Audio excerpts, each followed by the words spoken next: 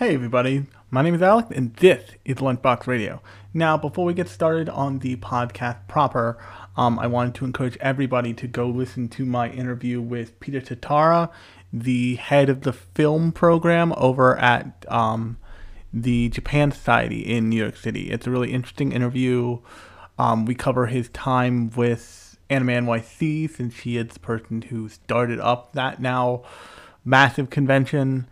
And we talk about that a whole bunch. We also talk about just what it's like to program a film program like the pretty impressive one they have over at the Japan Society. And yeah, so definitely go give that a listen. Now, without further ado, I want to get into what we're talking about today, which is the first half of the final thing of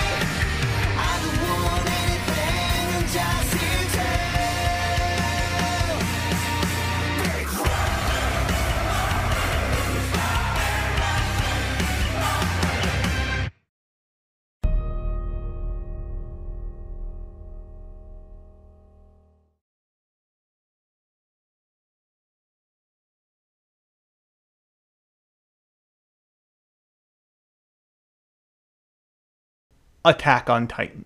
Now, before we get into like the meat of this, I want to take you through kind of my experience with this hour-long episode, basically leading up to it and then watching it and then deciding to do a singular episode about a singular episode. Since that's not something I really do. I'll do an episode about a movie, or I'll do an episode about a short series that maybe totals up to like an hour. But I don't usually, and you can see that with like any of the movies I've covered, like Whisper of the Heart, or any of the short series I've covered, like Ganbare Doke-chan. But I'm not like an episode by episode guy, and there's big reasons that I'll get into in talking about this specific episode, but I wanted to cover this because it's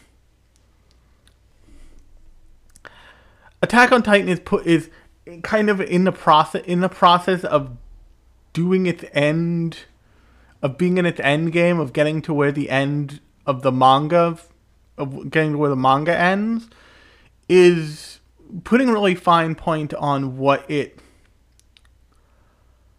its main thesis was this entire time. And if you like want to hear more about that specifically, I'm gonna detail it here a little bit, but you can go listen to the episode I did on the majority of Attack on Titan that is in the feed of this podcast, and you can go check that out. I have talked about Attack on Titan before in like a big sprawling episode.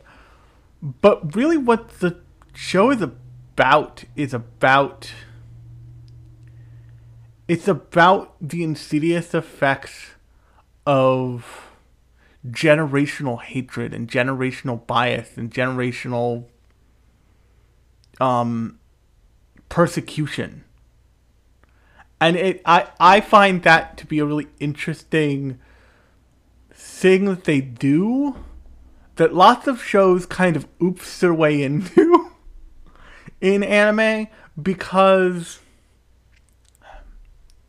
and I probably talked about this before, but I have a friend who, one time we were like just shooting this shit, and the subject of just the Nazis came up, of like Nazi paraphernalia in Japanese media came up, and he straight up was like, okay, what's the deal? Like, how did they get to the point where like Nazi uniforms are fetishized in the way they are, and something like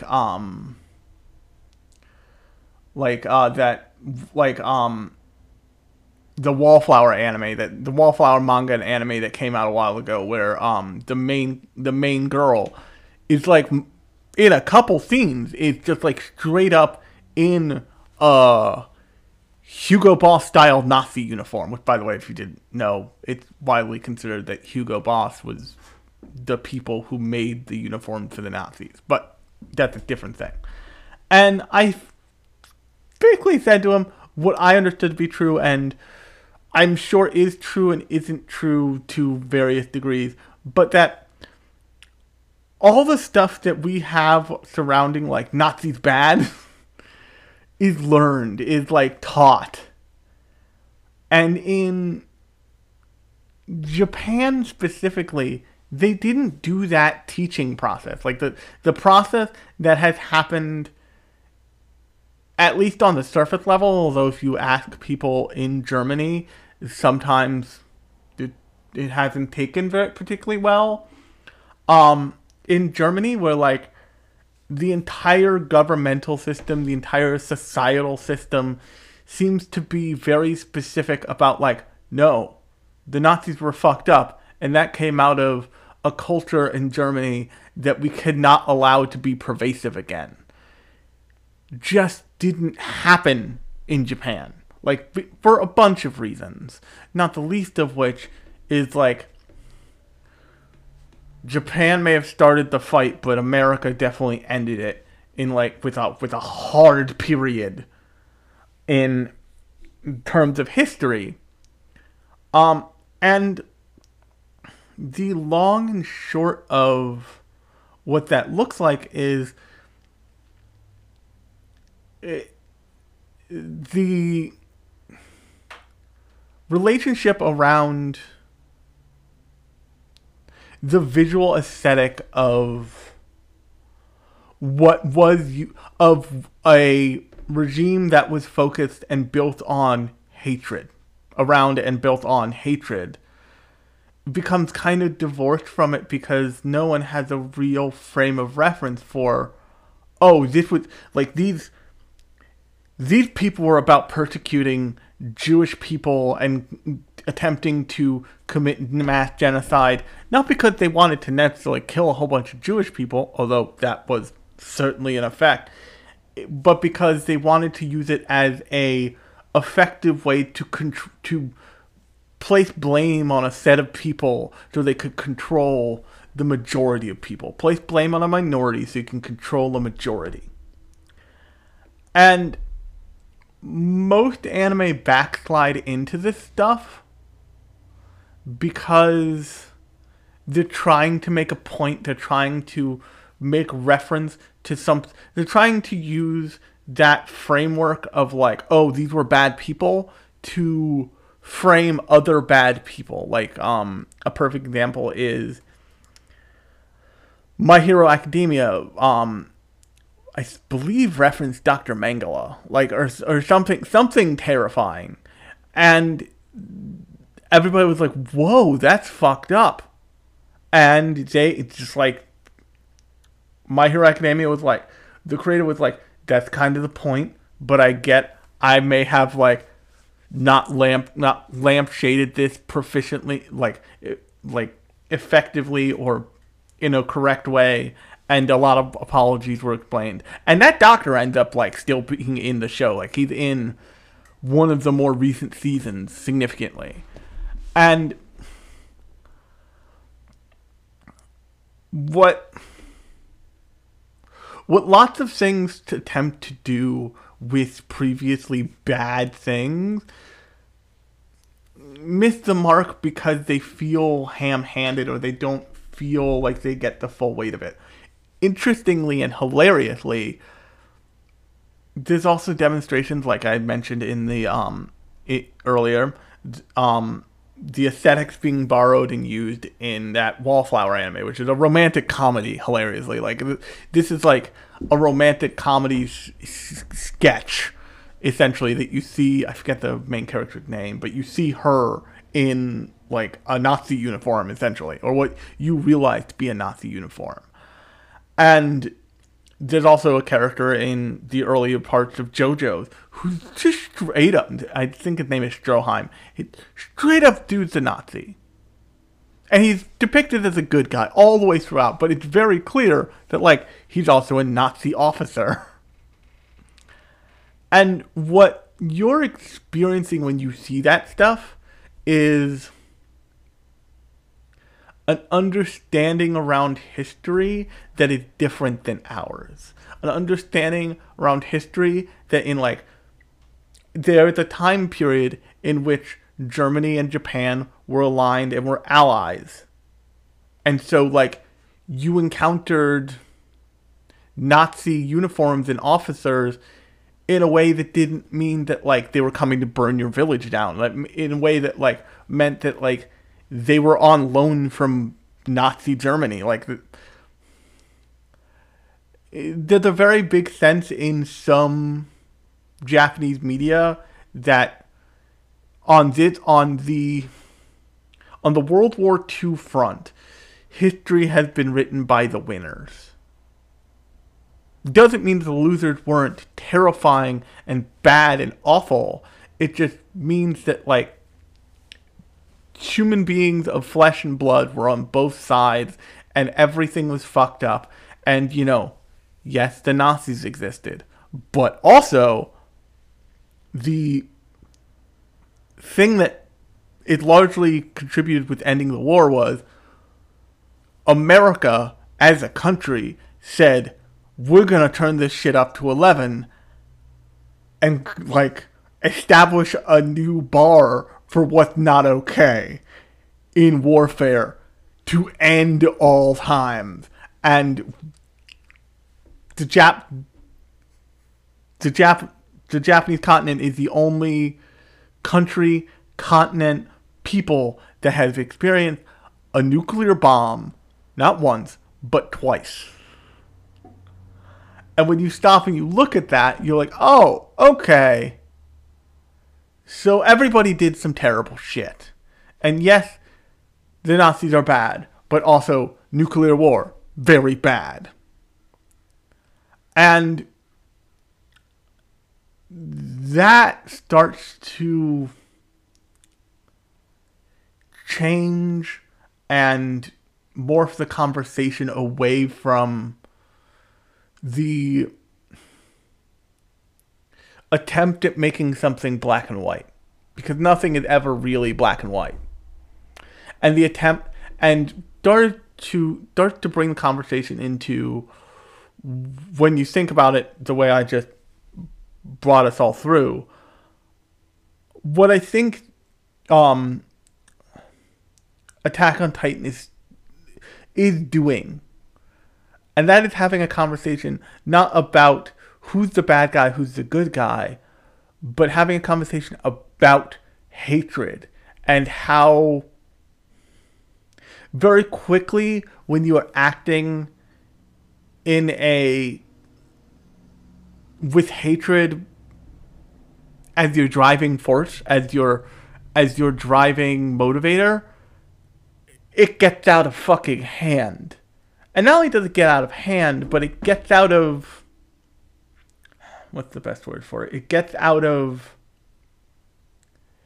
it takes on a life of its own, and the dice are cast, but you don't realize that you just cast them down a hill, and they will never stop tumbling. Unless somebody figures out a way to put up a wall and stop them permanently. And when when we all embarked on the journey of Attack on Titan as a fandom, as a culture, as whatever, because that's how big this thing is now,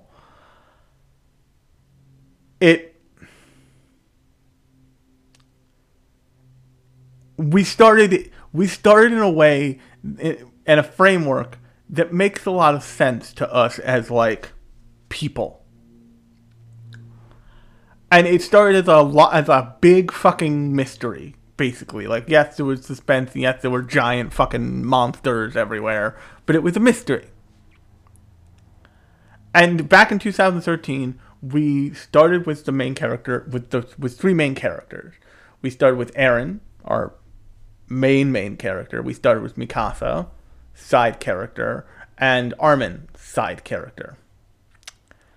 And very quickly, they put Eren in the center role, and you start to see how compromised he is, and how kind of like, and you start to see all the things that you build up in a main character start to become slowly but surely problems. Like his determination, his force of will, his focus. Pretty quickly, if you're watching the show not week to week, but like I sat down and watched the entire, like basically shoved this entire thing into my fucking brain. It's a pretty quick turnover from gutsy main character to force of nature to the problem, basically. And once he becomes the problem, you start to realize that he always would be the problem. That as soon as he was Grisha's, like, this was always going to be him. This was always going to be. He couldn't escape it. As soon as he was born to Grisha, as soon as he was born into this system that is just churning through not just individuals, but whole groups of people in this, like, awful cycle of hatred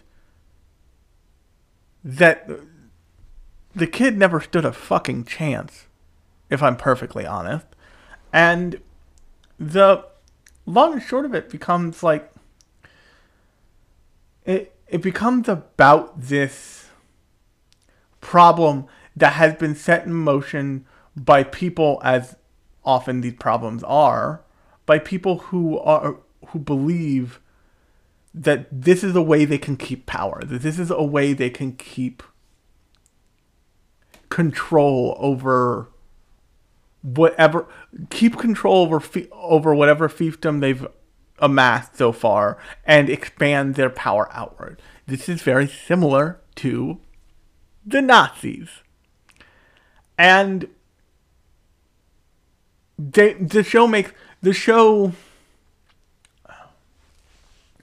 initial setup of the show left a lot of questions, but also gave a lot of hints. Like, for example, the first of all the characters you meet, largely the only Japanese named character is Mikasa. Aaron's last name is Jaeger. What's his face? And basically everybody has a German name. And the Titans, and even Armin Arlette has a non-Japanese name, and that stands out in the world of anime because we're talking about a medium that does its best to bend over backwards to make its main character Japanese. Like, they could be it can be set in America, and the person was born in Japan and had lived there for a couple of years. Like, it's wild what you'll see shows after a while do to, like, oh, okay, this is what we're doing, cool. And so for the show to explicitly have this conversation of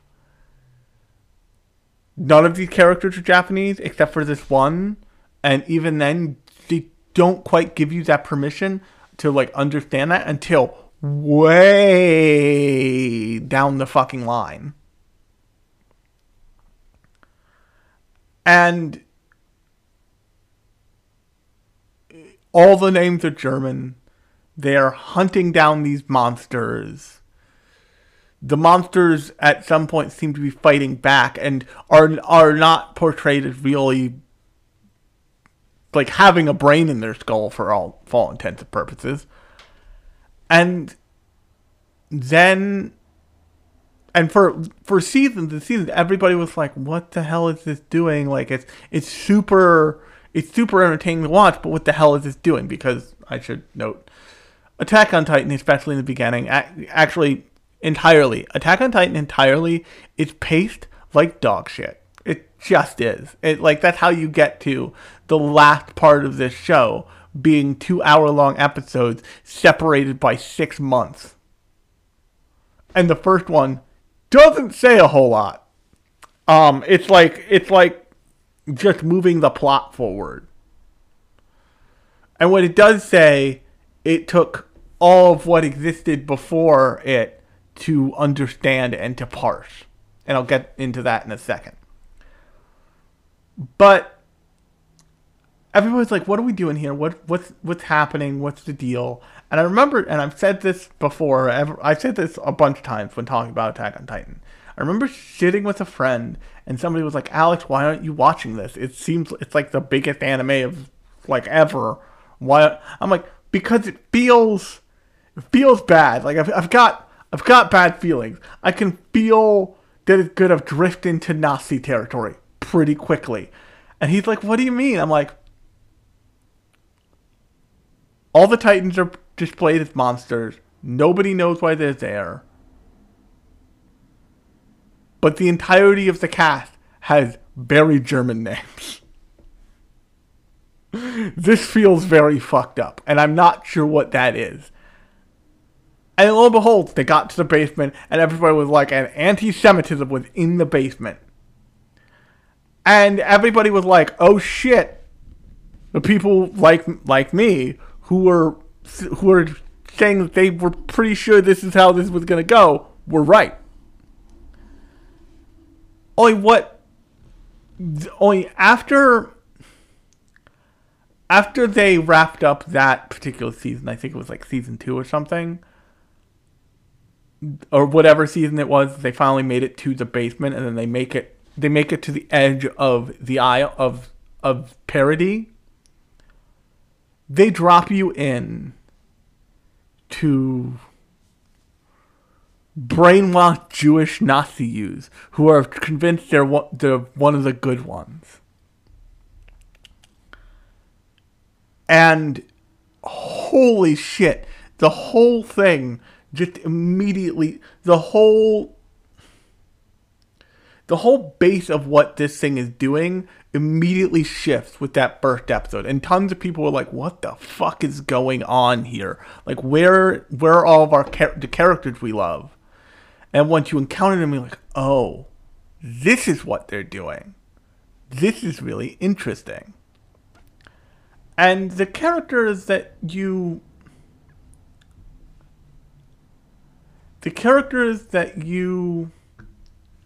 end up with as kind of the main cast by the end of, but by the point at which we hit this episode, are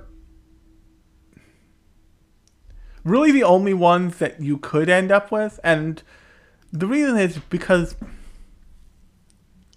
so much of these characters, our one main character, Eren, once you realize where he sits in this continuum and what he represents and what he is, like I said, kid never stood a fucking chance. And the ones who kind of have to ride to the task of dealing with him after Marley, after the after the warring nation that is very much just like Germany in the middle of World War II, fully militarized, fully segregated, fully, using essentially Jewish people as weapons of war, like the most terrifying shit you can imagine, the worst war crimes ever brought to bear, and then like magnified tenfold. After that is wiped off the fucking planet by essentially by giants trampling them to death in this show's like analogy for mutually assured destruction, which is the rumbling. Everybody realizes, oh fuck, it's still going. Like we're not. This is not going to stop. Like this is hatred running out of control. And the people who are left to pick up the pieces and deal with it are not the people who you kind of thought would be, but are the people who usually inevitably end up in this scenario. They are the people who are divorced largely from the politics of everything, who have been shoved into having to deal with the aftermath by basically everything else. And so, like, I'm going to take you through, I'm going to take you guys through the characters, why they're there, the characters, and how they got there, basically, because this is really important. So first, you have Armin, essentially who has become basically a kind-hearted accessory to Eren's like rampage of hatred, because Armin became the Colossal Titan after he became a Titan and ate Bronner, and he became essentially a weaponized person. And he's not the only weaponized person by far in this show. There are unnamed ones who are just children. The analogy they use for Jewish people, which is children of Anir, this is a sloppy analogy, but it is the analogy that the show goes with, who are weaponizable. So what ends up happening is they basically get turned into weapons that can be dropped from a plane and then expanded into Titans, and then they can fucking ball and kill people just because of the massive bodies. They're basically giant bombs. And then you have all of the characters like Reiner and like Annie and like who have inherited one of the original Titans, one of the original like 13 Titans or whatever it is. And Reiner is the armored Titan. And a crucial point about this is, once you've inherited a Titan, your life will end in 13 years. And that means none of these characters will truly, because they're all they all inherited in their teens and now they're in their 20s, in like their late teens and now they're in their 20s. Some of them inherited earlier. And so they are close to death in most ways. So you have this very small minority of you have Reiner. Annie doesn't get involved. Annie's like Annie full on is like, go fuck yourself. I'm not. Nope. Which the entire cast is like, no, that's fair. That's fucking fair. You've been put through enough shit. You don't like. You want off of this bullshit? Cool. But you have so you have Reiner, you have Armin, and then the last Titan shifter, as the show calls them, is this character named Payek. And Payek is really interesting. Because when you first meet Payek, not only is she a Titan shifter, not only has she inherited the, I think it's like the Cargo Titan or something. She's disabled. Like, they show her in a wheelchair. They show her perpetually injured, basically.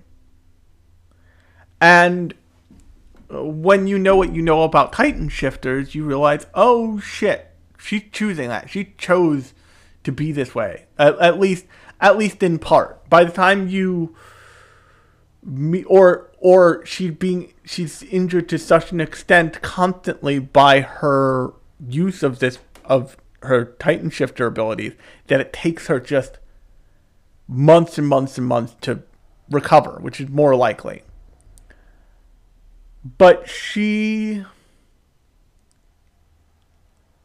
is functionally a disabled person who is constantly made to deal with all of the people around her, because she's basically a giant fleshy Humvee for all intents and purposes.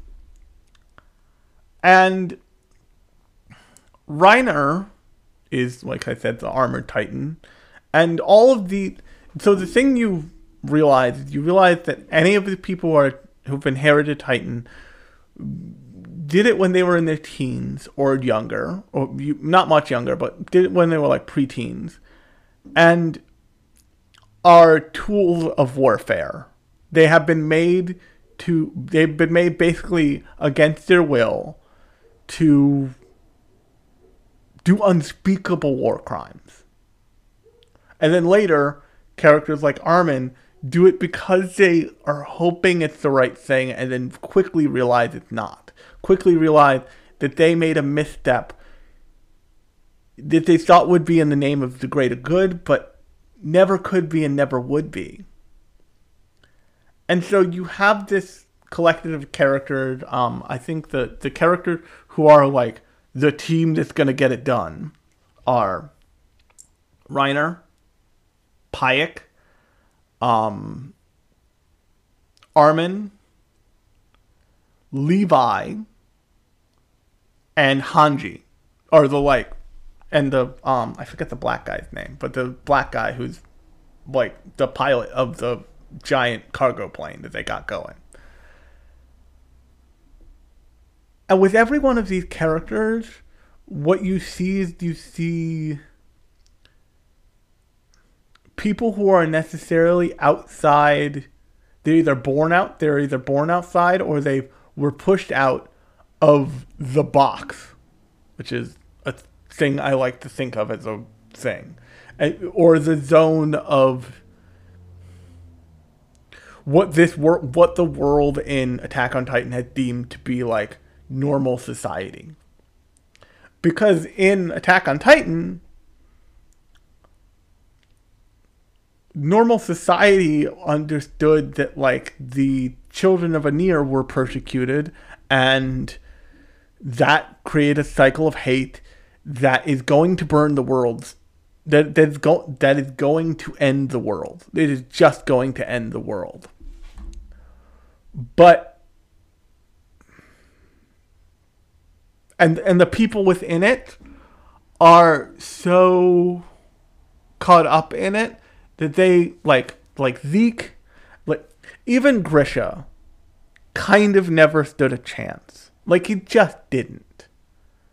So it makes sense that Grisha and Zeke and Eren just never stood a chance.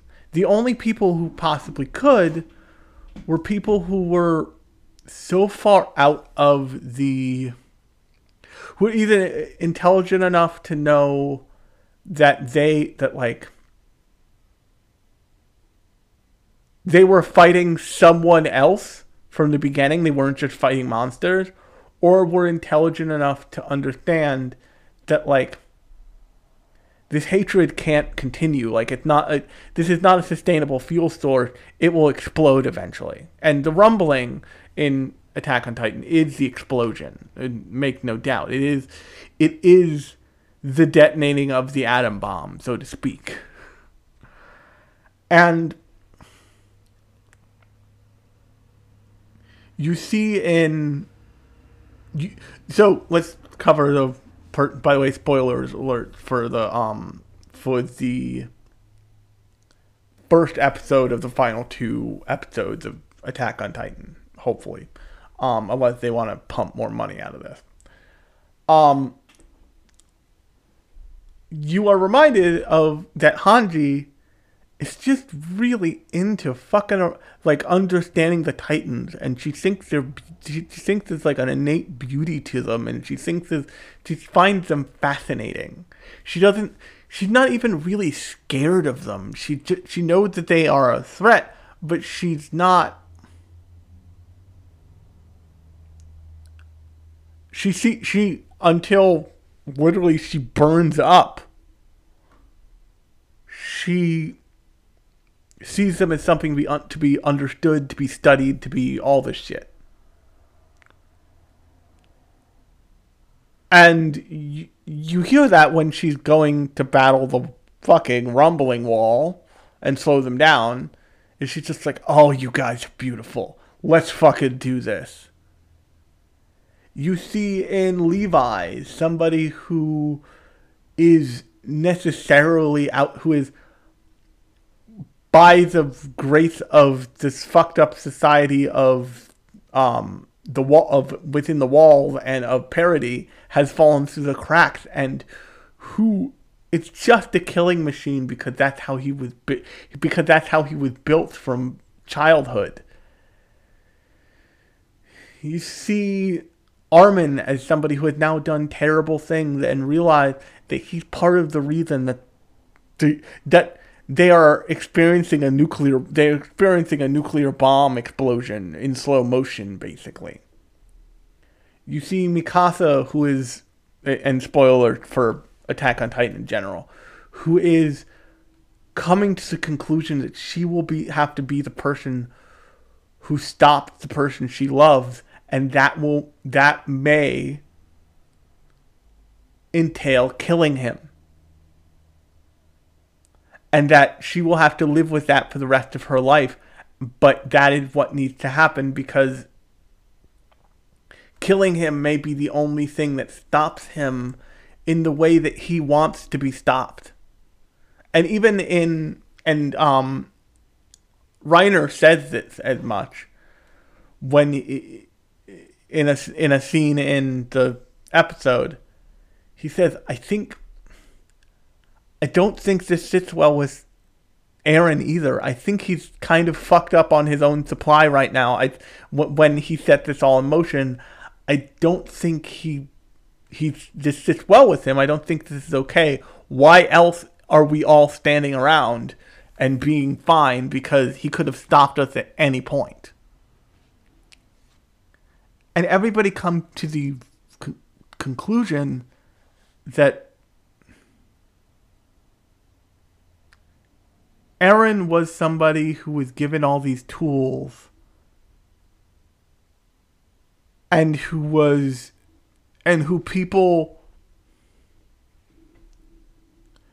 fate, not even people, but not even fate, who the cycle of hatred manipulated into pushing the button. And Eren saw no way out. And you can say what you want. Yeah, there's always a way out. There's always a choice not to. You always have a choice. But that's easy from the outside. That's easy to understand that, like, you have the choice. You can just not. I can't tell you how often I just, like, do shit. And people are like, wait, you can do that? I'm like, yeah, you can just do that. You can kind of do whatever you want. No one's going to stop you. No, there's nothing you have to do. There's no, as much as people want to pretend there's a set path through life, it doesn't exist. Goofy side note, the same guy who was like, what's the deal with the Nazis in Japan, we went to a St. Patrick's Day parade a long time ago. Like, we were still in college a long time ago, I think. And we like went to a diner, and I ordered a seltzer water as part of breakfast. And he looked at me like, what the fuck? You can do that? Like, that can happen? I had no idea. I'm like, yeah. The soda machine doesn't stop working just because it's before 12 o'clock in the afternoon. Like, I could order a fucking Coke, but I wanted to be a normal human today. Or closer to a normal human today. And it was like this, like, aha light bulb moment for him. In a way that just, like, hadn't occurred to him. And what I think what so many people don't understand when they say you can just not is so many more people don't even have that thought occur to them. They don't even have the thought that, like, this was a choice. That concept does not exist. And for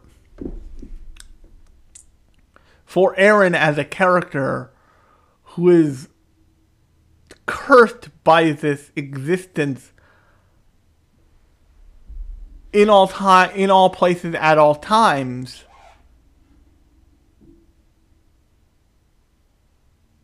he doesn't see a way out.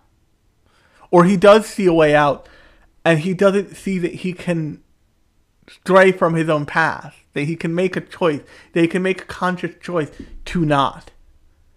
And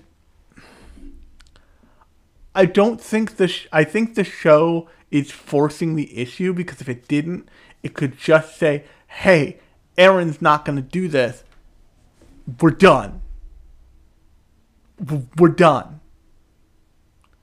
The show makes the choice of makes it out as fate, but it also gives Eren a way out. It gives Eren's it gives Eren a way to stop himself, basically. And the show ends with them, going after Eren and coming up with ways, with plan B first, and then realizing there's a plan A they could come up with and attempt to do that. But the long and short of it is that this whole thing is a saga about the cycle of hate and breaking the cycle of hate, and ultimately ends up being a conversation about the people who end up breaking the cycle of hate. Because oftentimes, it's the people who are least embedded in that cycle to begin with. Like I said, it is a disabled woman in her 20s. It is a conscripted by forced soldiers. It is people who come from outside of that cycle into it and like function as essentially like unique actors in the way that like Hanji or Levi or Mikasa function.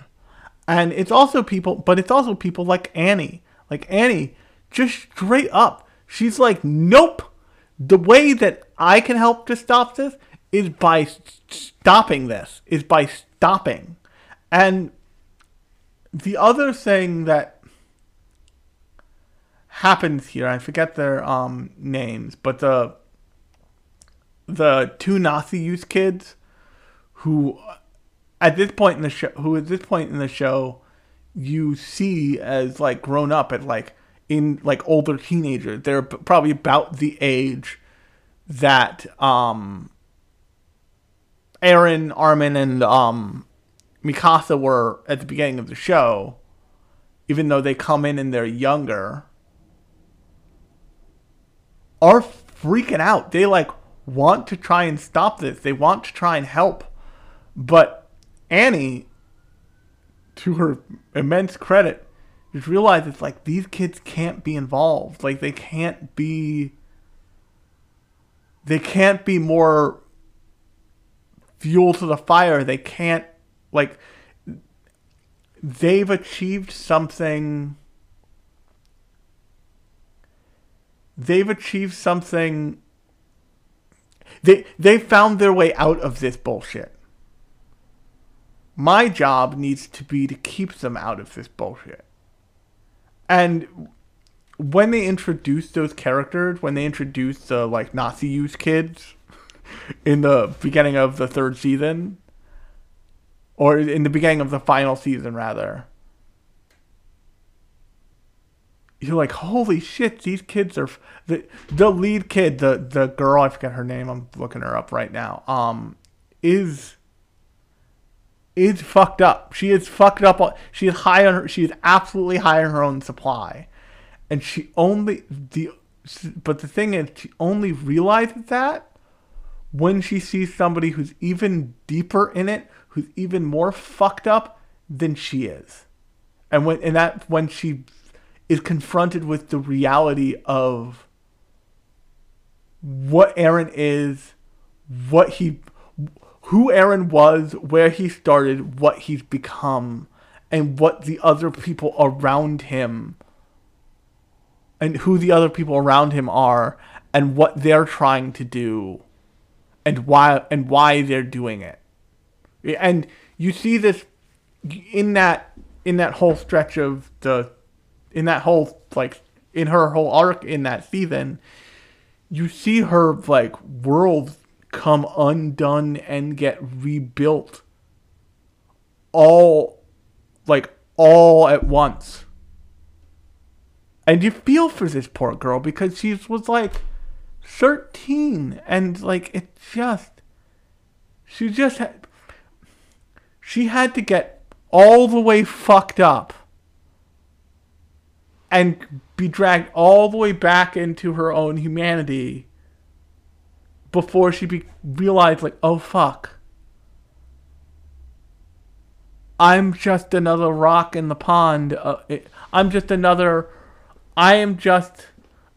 not the rock causing the ripples. I am a leaf on the surface of the water. And so, and this is where I'll probably leave it, but Arnold Schwarzenegger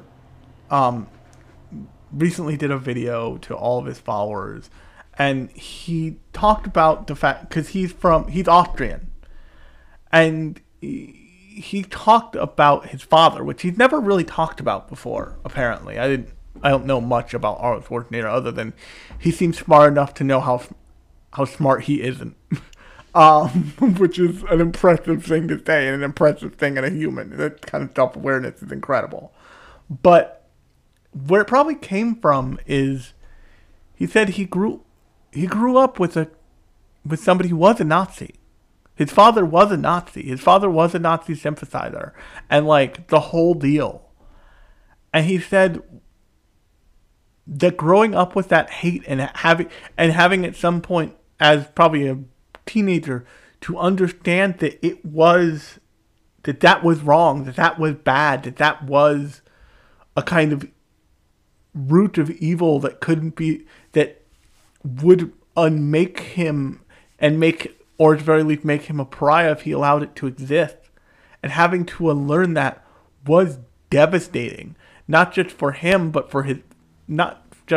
especially for his father, and as well as for his father.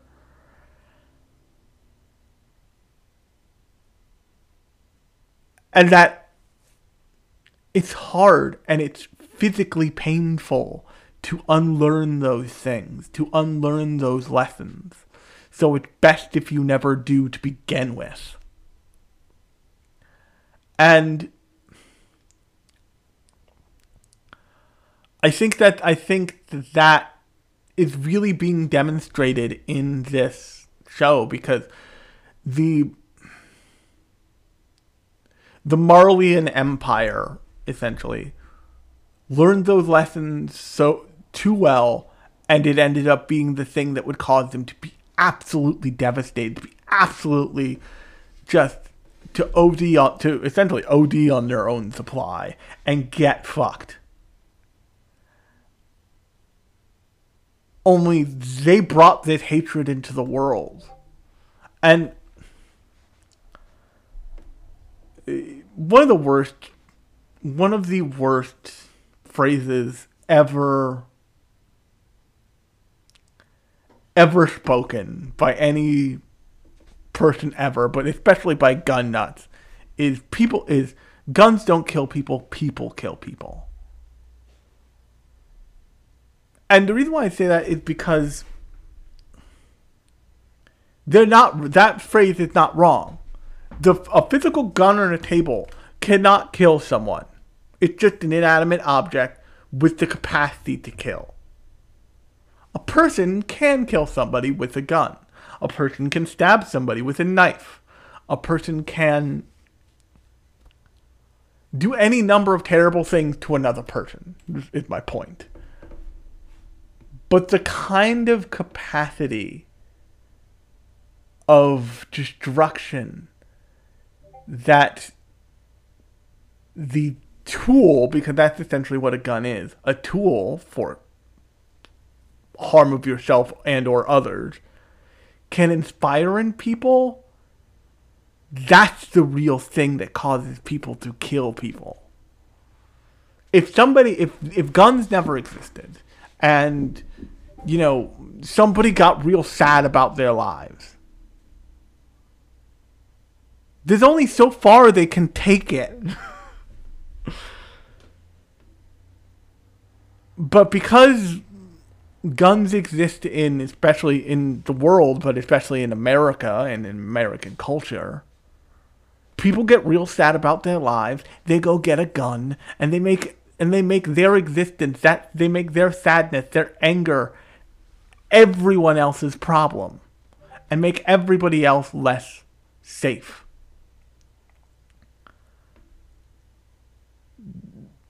In that way, guns, not as the actual physical thing, not as the, like, hunk of plastic, metal, and, like, fucking gunpowder that it is, but as a concept that can be acted on, becomes the problem.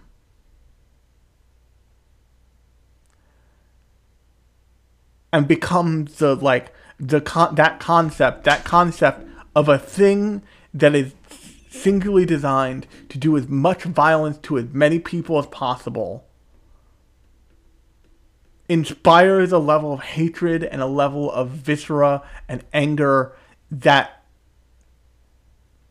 maybe wouldn't have existed before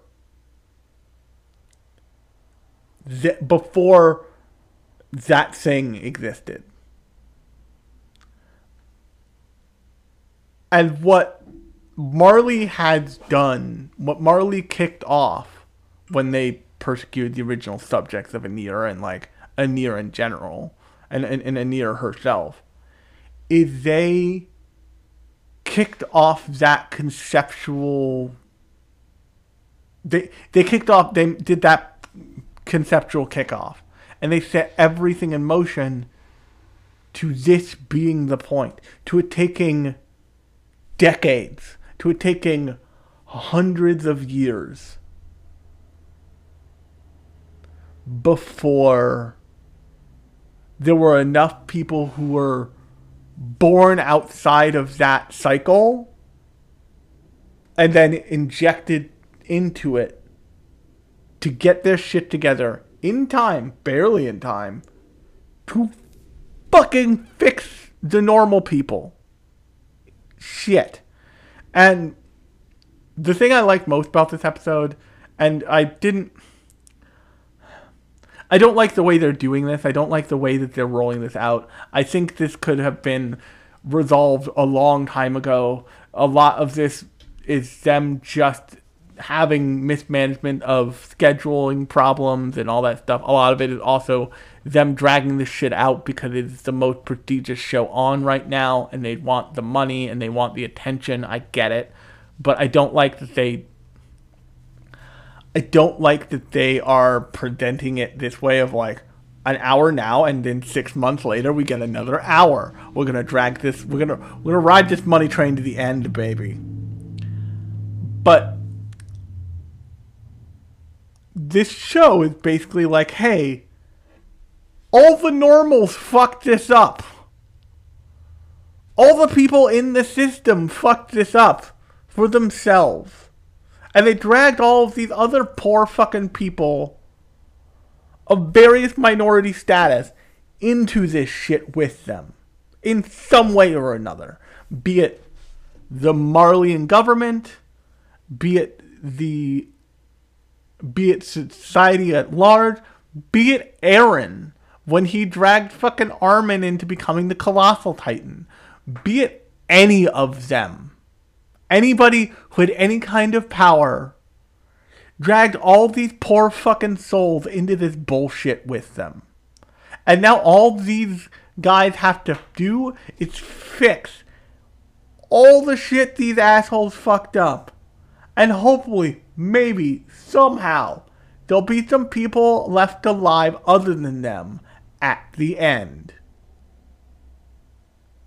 And that sounds insane, but it's really what the crux of this episode is presenting to you. It's like, oh hey, remember the girl the first time you met her, she was in a fucking wheelchair? Guess what? She's part of the team to like fix this shit now. Because that needed to be her problem. You know the girl whose parents were murdered, and so she got taken in by a kind family and has had a really fucked up life and has become a killing machine because she, it's the way she could figure out how to survive. This is her problem too now. Oh, and the guy who's basically the same, also his problem, except, he couldn't just die when he was attacked by a bunch of fucking giants in the woods. He's gotta be, a fucking near-death, stick-together nightmare of a human now. Oh, and the one who's his friend, she's gonna go burn up fighting and slowing down this wall of other giants who's going to trample the world if they don't fucking stop this shit.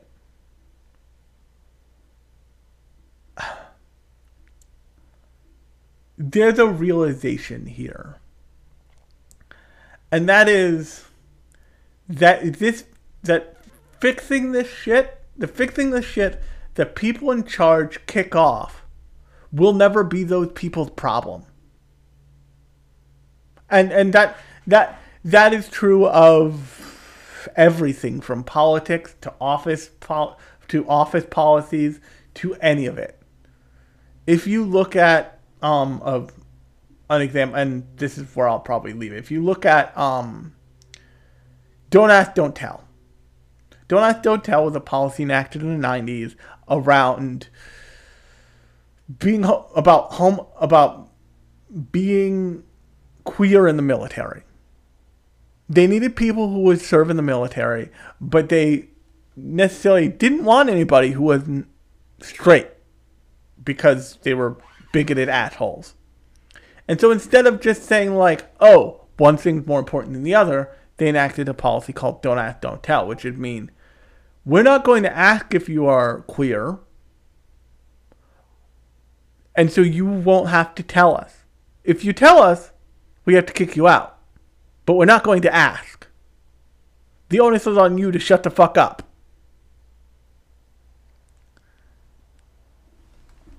And the long and short of it becomes nobody who enacted that policy ever had to deal with it. But all of the, new recruits, cadets who were queer had to deal with it every fucking day. Another, much closer to my heart, policy. No Child Left Behind. Was enacted with, I'm sure, good intentions by the Bush administration. And hilariously, a lot of these are not, although there are policies that are enacted by Democratic administration too, but a lot of these are Republican moments is what I'll refer to them as, policies. The No Child Left Behind scenario basically led to a bunch of kids being dragged through education, learning next to fucking nothing. Is why, if you have a kid or you are in the public school system, you are tested within an inch of your fucking life.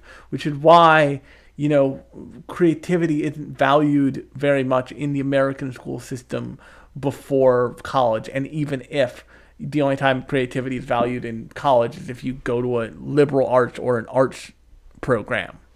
And even then, really only an arts program.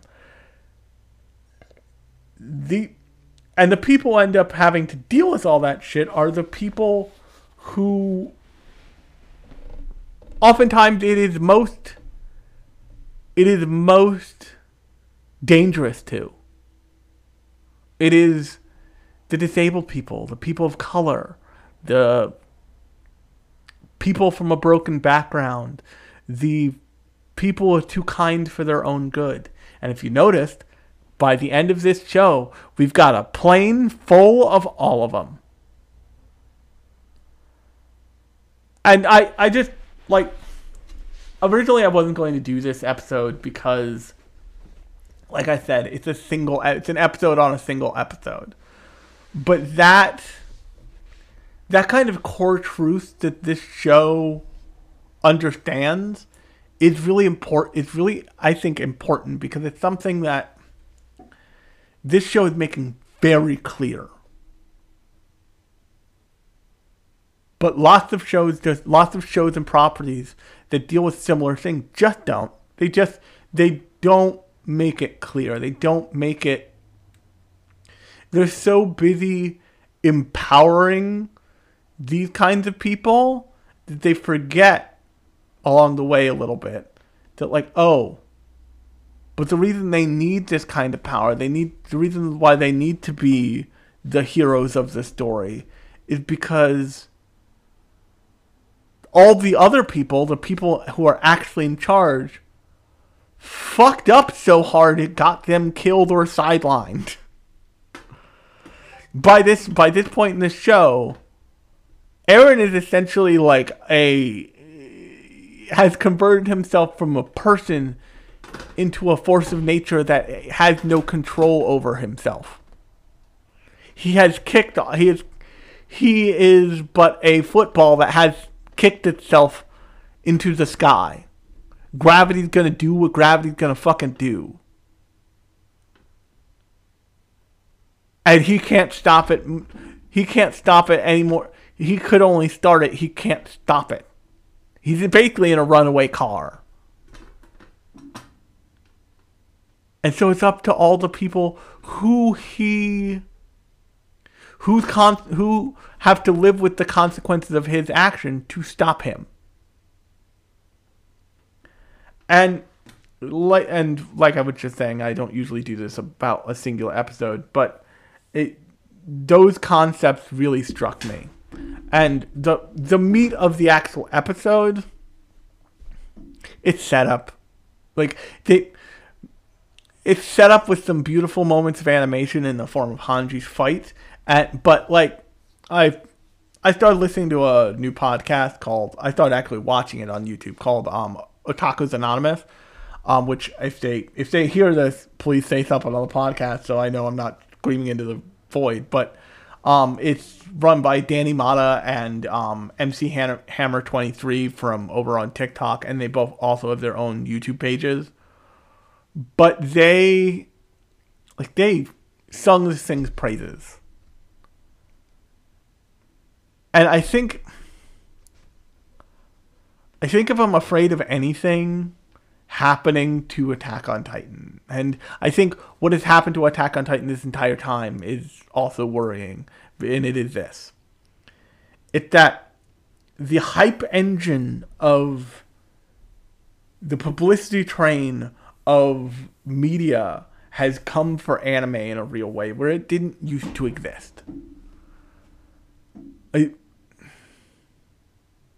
And to demonstrate that, I'm going to use the example of Rock Lee's fight against Gaara in Naruto. In the original Naruto. If you know, and once I said that, you know exactly the fight I'm talking about. That thing is awesome. It is a feat of animation. It is a absolutely incredible choreography. But what it is at its core, it is a hero fighting a monster. It is a hero who is thought to be at a disadvantage, fighting a monster and fighting a dragon and almost killing the dragon, except the dragon catches his leg and breaks it. Basically. If that had come out now, it would be the hypest of hypest things.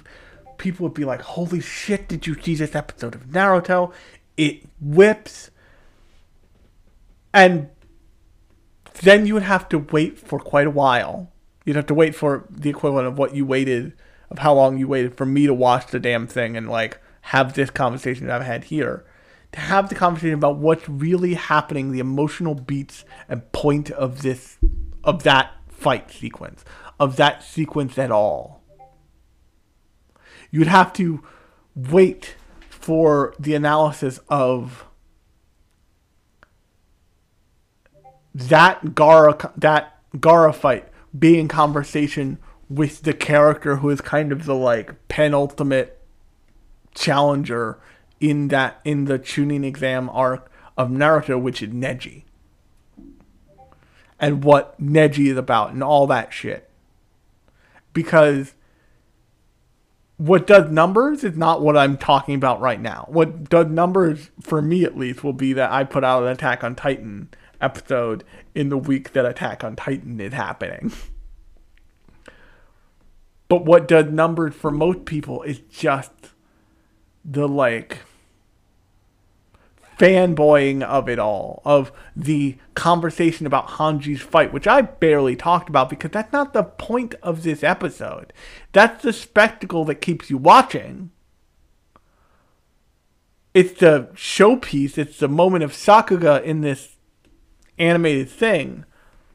But the point of this episode is showing you the ragtag group and showing you what they're who makes them up. And the one who stands out is Hanji. Hanji's the one who doesn't fit. And the plot removes her. So you're forced to see the fact that like the only people left are this ragtag bunch of weirdos and outcasts.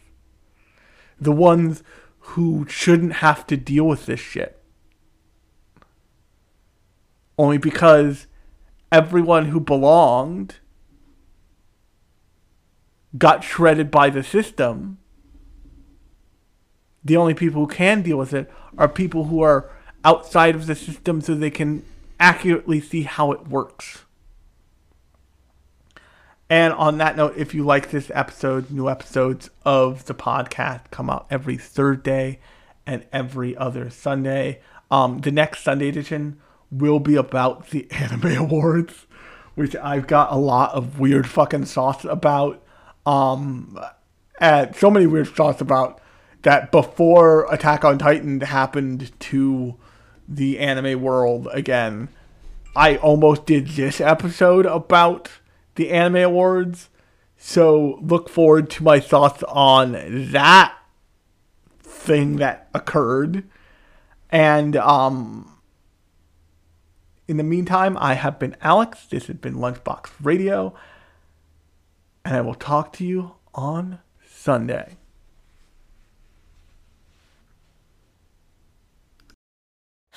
鉄の玉が正義の証明貫けば英雄に近づいたその目を閉じて触れてみれば同じ形同じ体温の悪魔僕はダメってあいつはいいのそこに壁があっただけなのに生まれてしまった定め嘆くな僕らはみんな自由なんだから